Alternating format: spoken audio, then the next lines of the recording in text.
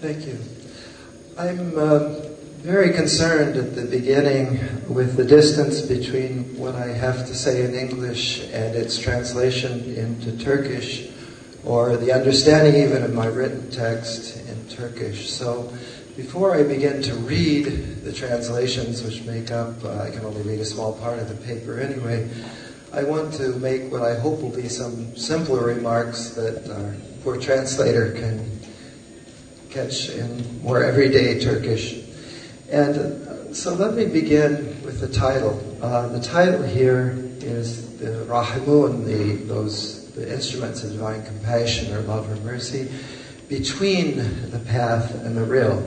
I think it's printed as from the path, or from the Sharia to the Hakika, but that is exactly the misunderstanding that Ibn Arabi devotes the whole Futuhat to correcting. That the Sharia is somehow something other. There is the. Eliminate the. That the Hakika is Allah and the world entirely is Sharia, is the path, the divine water of life. And so what stands between Sharia and Hakika in Ibn Arabi and in reality is Walaya. That is the reality of our God's proximity to us and of our veiling and unveiling to the reality of that walaya, that divine guidance through all the ways you'd have to translate walaya as love, guidance, direction, caretaking, compassion.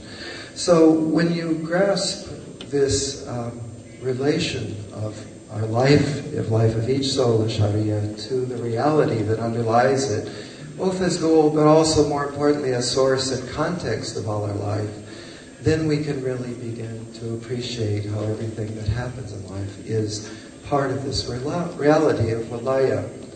And that, for me, when I was writing doing a seminar last fall on the chapters that are the core of this paper, I was stunned, as I always am when I come back to Ibn Arabi, to discover that something not only totally new, but something in this case that really makes sense of all of the Futuhat. In each fasla, the 6 sections, the 6 fusul of the Futuhat, Ibn Arabi has 2 chapters which are particularly devoted to Sharia and Hakika, or 2 sections at least within each fasla. And they become kind of like compasses or lighthouses that help to make sense of the structure of the entire Futuhat. But so again, before I start reading just a few of these glimmers, these lavaya, these sort of flashes from these particular chapters, I won't get very far anyway in the limited time we have today.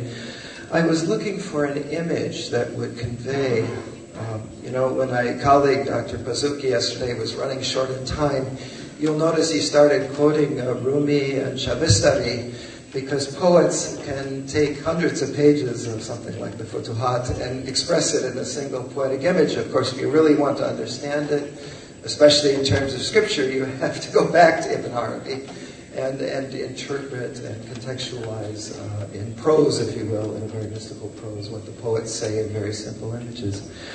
But so before I go into this role of the Rahimun, let me say one more thing, is Ibn Arabi is not made, and this is very important for those of you who are perhaps encountering Ibn Arabi for the first time, or getting beyond the familiar text of the Fusus to begin to explore the depths of the Futuhat. You might think, I've been reading and studying this for 30 years with many of the greatest teachers and authorities, and you might think it would get easier. In my experience, it doesn't get easier to read Ibn Arabi, it gets harder. When I was reading it in the seminar, I would have to read it 2 or 3 times before the class. We would go to the class, we'd read it very closely, word by word, trying to translate it just for understanding. And then when you try and have to turn it into English or Turkish, you have to read it 8 or 9 or 10 more times to really begin to understand what he's saying. So when I'm going to read out loud some of these translations for you, they're not meant to be understood as scholarly or conceptual in prose, as you might read a political writer or a journalist or a philosopher. They're meant to evoke the experiences that we all have, and our understanding, this is always a question of spiritual intelligence, of our experience of what Sharia, in that deeper sense of the path of the water of life, really means.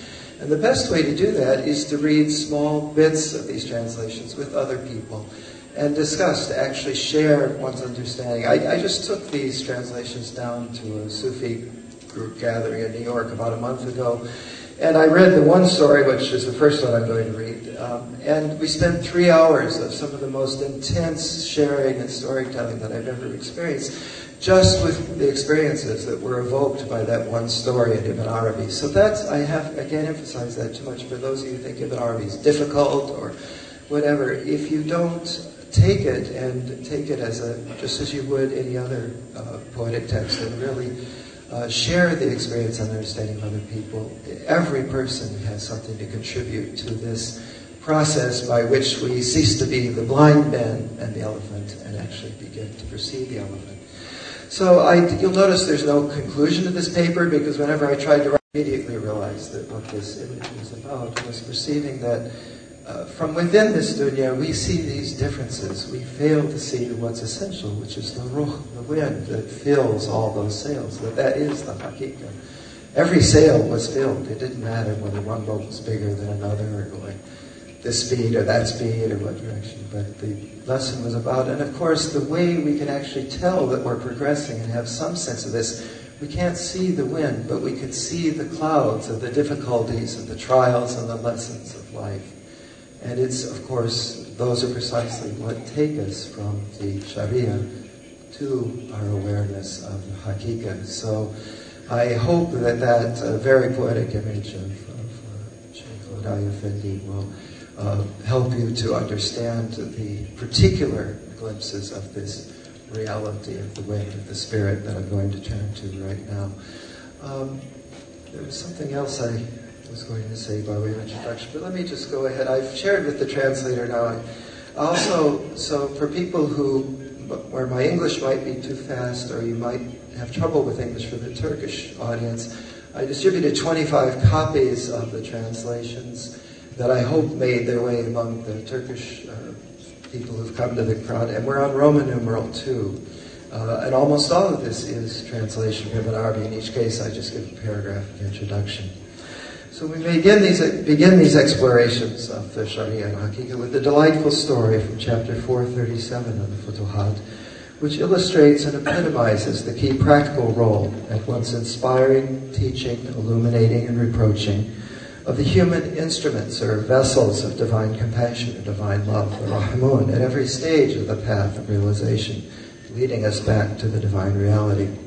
At the same time, quoting this anecdote in its original context should help to suggest the complex but memorably effective rhetorical devices that Ibn Arabi uses throughout his Meccan illuminations to communicate the actual spiritual realities, and most importantly, each reader's own decisively illuminating direct experiences, which underlie his notoriously complex philosophical and theological formulations of these same metaphysical processes.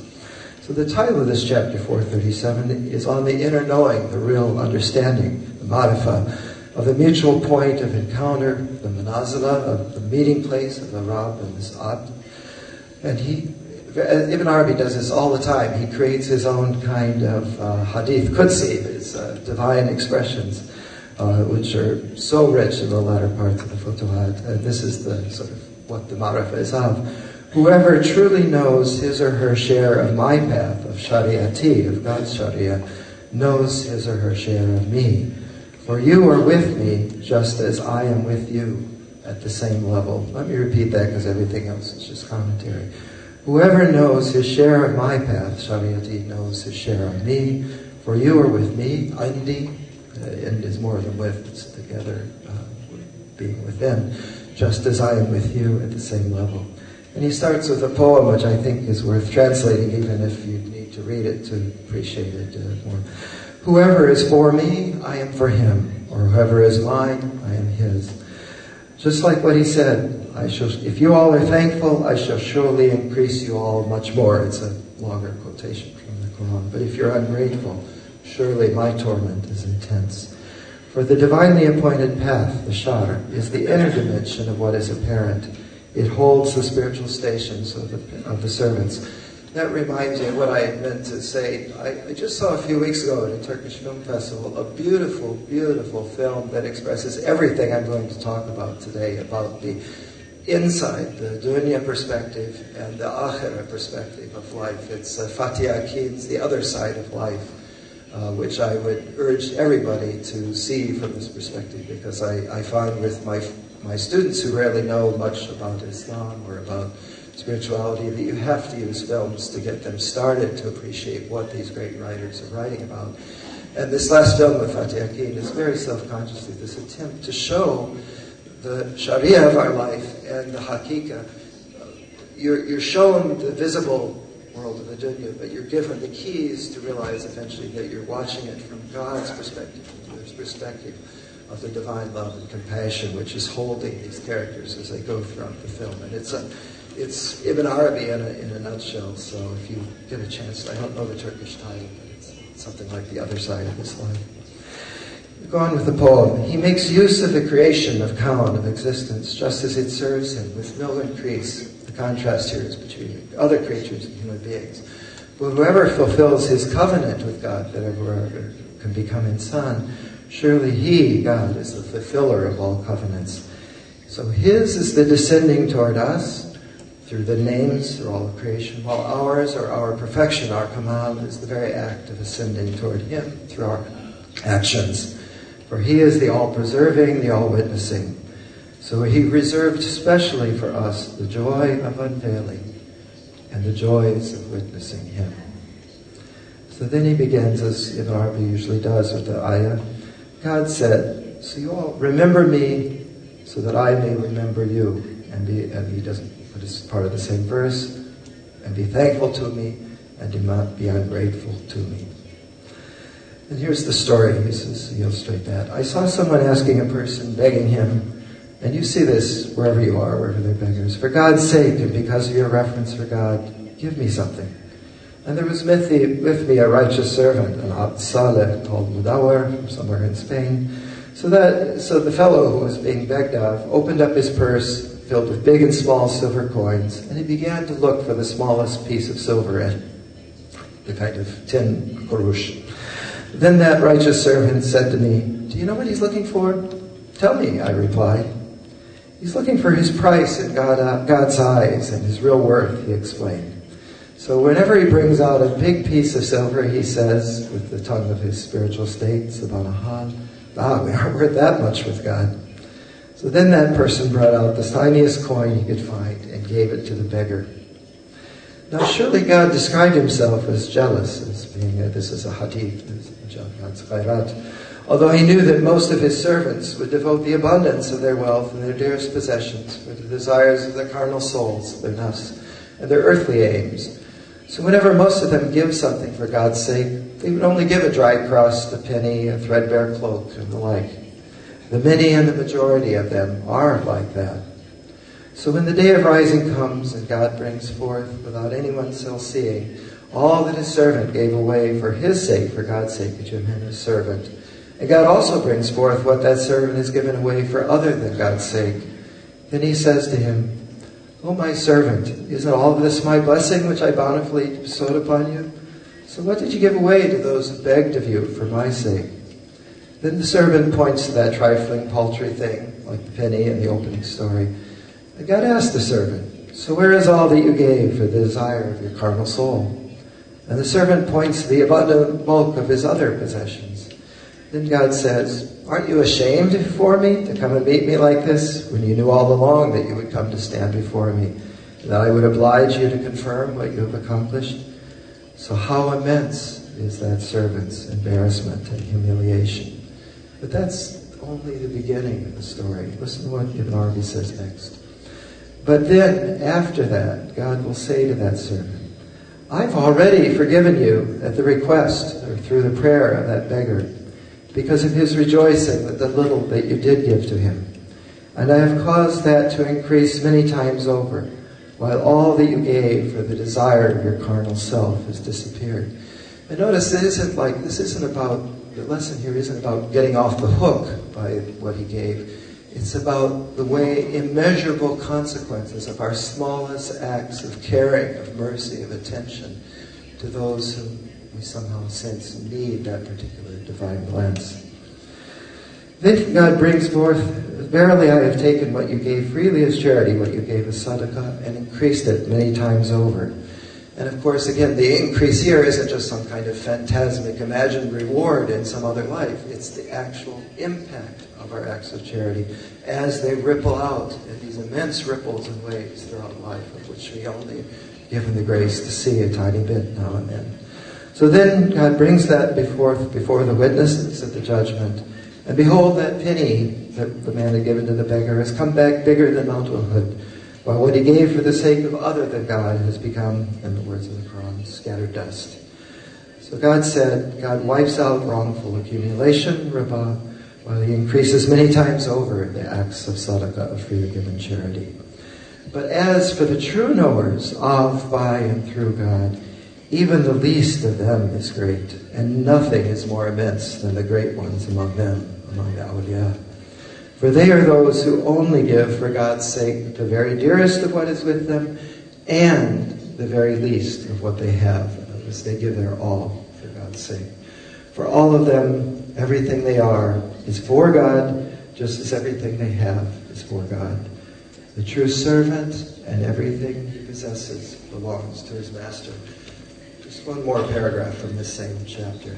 For the true knower at every breath, at every instant, is turning back or returning to God in regard to all the actions emanating from him, both with the divinely prescribed turning, the tawbah mashru'ah, and with a real inner turning, a tawbah hakikiyah. The prescribed outward turning is his turning away from whatever is opposed to God's purposes, while the inner, real turning is his being free and absolved from any reliance on any illusory personal power or strength, to relying entirely on God's power and strength.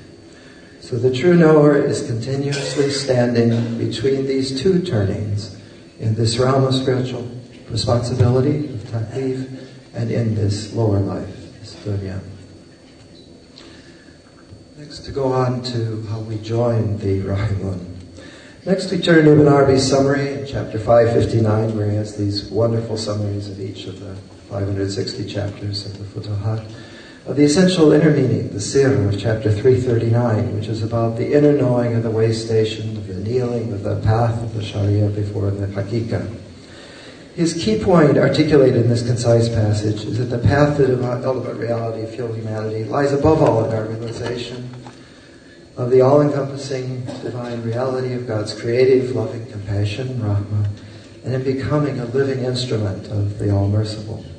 Here, at the very end of the Futuhat, and just before his immense concluding chapter of spiritual ethics, the Shaykh pointedly contrasts his distinctive guiding focus on the centrality of compassion or love with the widespread popular Sufi notions of their spiritual perfection, what they call the process of takhalluq ba'akhlaq, or taking on the character traits and qualities of lives, as a kind of item-by-item acquisition or gradual performance of a long list of separate spiritual virtues and divine qualities. And he begins by the famous hadith, the true human being was created according to the form of the All-Merciful, Surat al-Khulq al-Insan al-Surat al-Rahman. God only has mercy upon his servants, the merciful ones, or the lovers, ar-Rahman. According to the hadith, those who have mercy, compassion, the Rahmun, the All-Merciful has compassion, mercy upon them. So have mercy, this is still quoting the hadith, so have mercy or be compassionate with those who are on earth, so that the one who is in heaven will have mercy upon you all.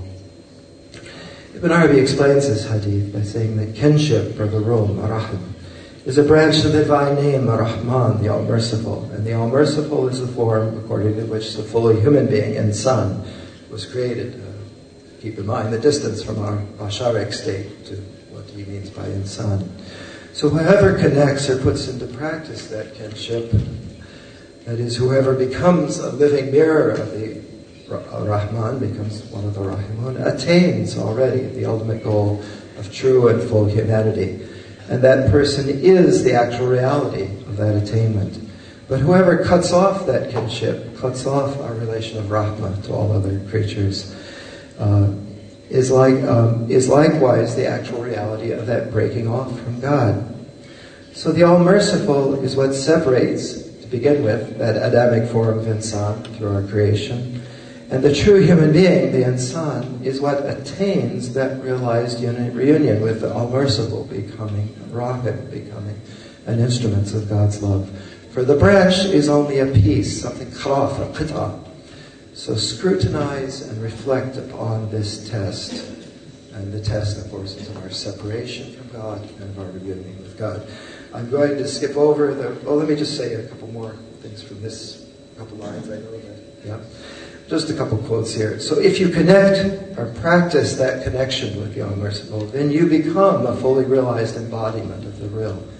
For that is how he, the Prophet Muhammad, acted. And this was the revelation, the wahy that he descended and brought down upon us. Therefore, if you do not take on those divine qualities or character traits in precisely this way, that is, by becoming a true instrument of God's love, then you will not have fulfilled your agreement with God. Now, I'll just, in the couple minutes that remain, just want to read from Roman numeral 4, if you have the text, a few things that he says. It's a wonderful chapter, again, from 559, but summarizing chapters 262 and 263 of the inner meaning of Sharia and Hakika. So I'll just have to... Just talks about Hawa here, but Hawa is Eros. Hawa is the love that is really the earthly dimension of that Rahma in all of its forms. So love is unfettered and roaming freely, as we clearly witness. Love leads whoever follows it astray from the pathway of God, but not from God. Since it pervades the whole entirety of God's dominion, it is in God's hand in all its forms. It's in the Malakut fi Yadillah. If the matter, al-amr, the divine order, were not thus, God would have harmed it. For if the ruler were not seeking that order by veiling his presence in all creation, then it would not be veiled. But God is in the being, in the actual existence, a very existent thing. So that love has unfettered freedom and open permission, and it has a key for every door. And he is the one who rules over its opening, its fat, which is why he is called the opener of Fatah. Its ruling power, its sultan, is in both this world and the next, though it becomes fully manifest in the resurrected state, in Al-Hafirah. For that love for the people of blessedness is not a losing turn, nor is it a fruitless trade, since there, in the life of this world and the next, for you all is whatever your souls desire. And desire, shahwa here, is nothing other than that love. So whoever loves has already fallen, and hawa faqad hawaya, which is why they say of the madly passionate lover, the ashik, that there is no way to reach him, even if he's gone astray from the way. So from that most manifestation of self-revealing at the moment of unveiling, the minds and intellects go away, so that this unveiling is for God's friends, and His lovers, and His knowers. So the right of love, is a poem in Arabic, is that love be the cause of love. For if love were not in the heart would not worship love, or would not serve and worship. For there is nothing in existence other than love. The divine order is the order of love. The intellect is in need of it, and the intellect is only a servant standing before it. Love has full freedom and authority and uprightness, and the capacity for turning away from what the intellect enjoins. So what's most divine in us is not our intellect, but our capacity for love, which the intellect should serve. When the intellect overestimates its knowing, it favors its own discursive thinking over love. But as for religious tradition, Pranatra, only the name Hawa has veiled its reality from the hearts. There is nothing there in existence but love's decree and its ruling influence. The intellect Aql is only named because of its hobbling constraint, its ta'aqul. But love is only so-called Hawa because of its ever-triumphing power. Love is a divine attribute, and God knows it. It can lead us off from the highway of divine prescription, swerving aside. But love is the divine will. I speak directly, he says, yet you are unaware of that. Were it not for love, Satan, Iblis, knowing only intellect, would not be assailed with envy of Adam. For the intellect must forego this station of God's love, since it has no entry there. So regard it closely, O my support. Love has influences that no one even knows. It rules and governs over the spirits and the body, the minds. Fear love's authority. It is the trusted guardian to whom the country has been assigned. Thank you for your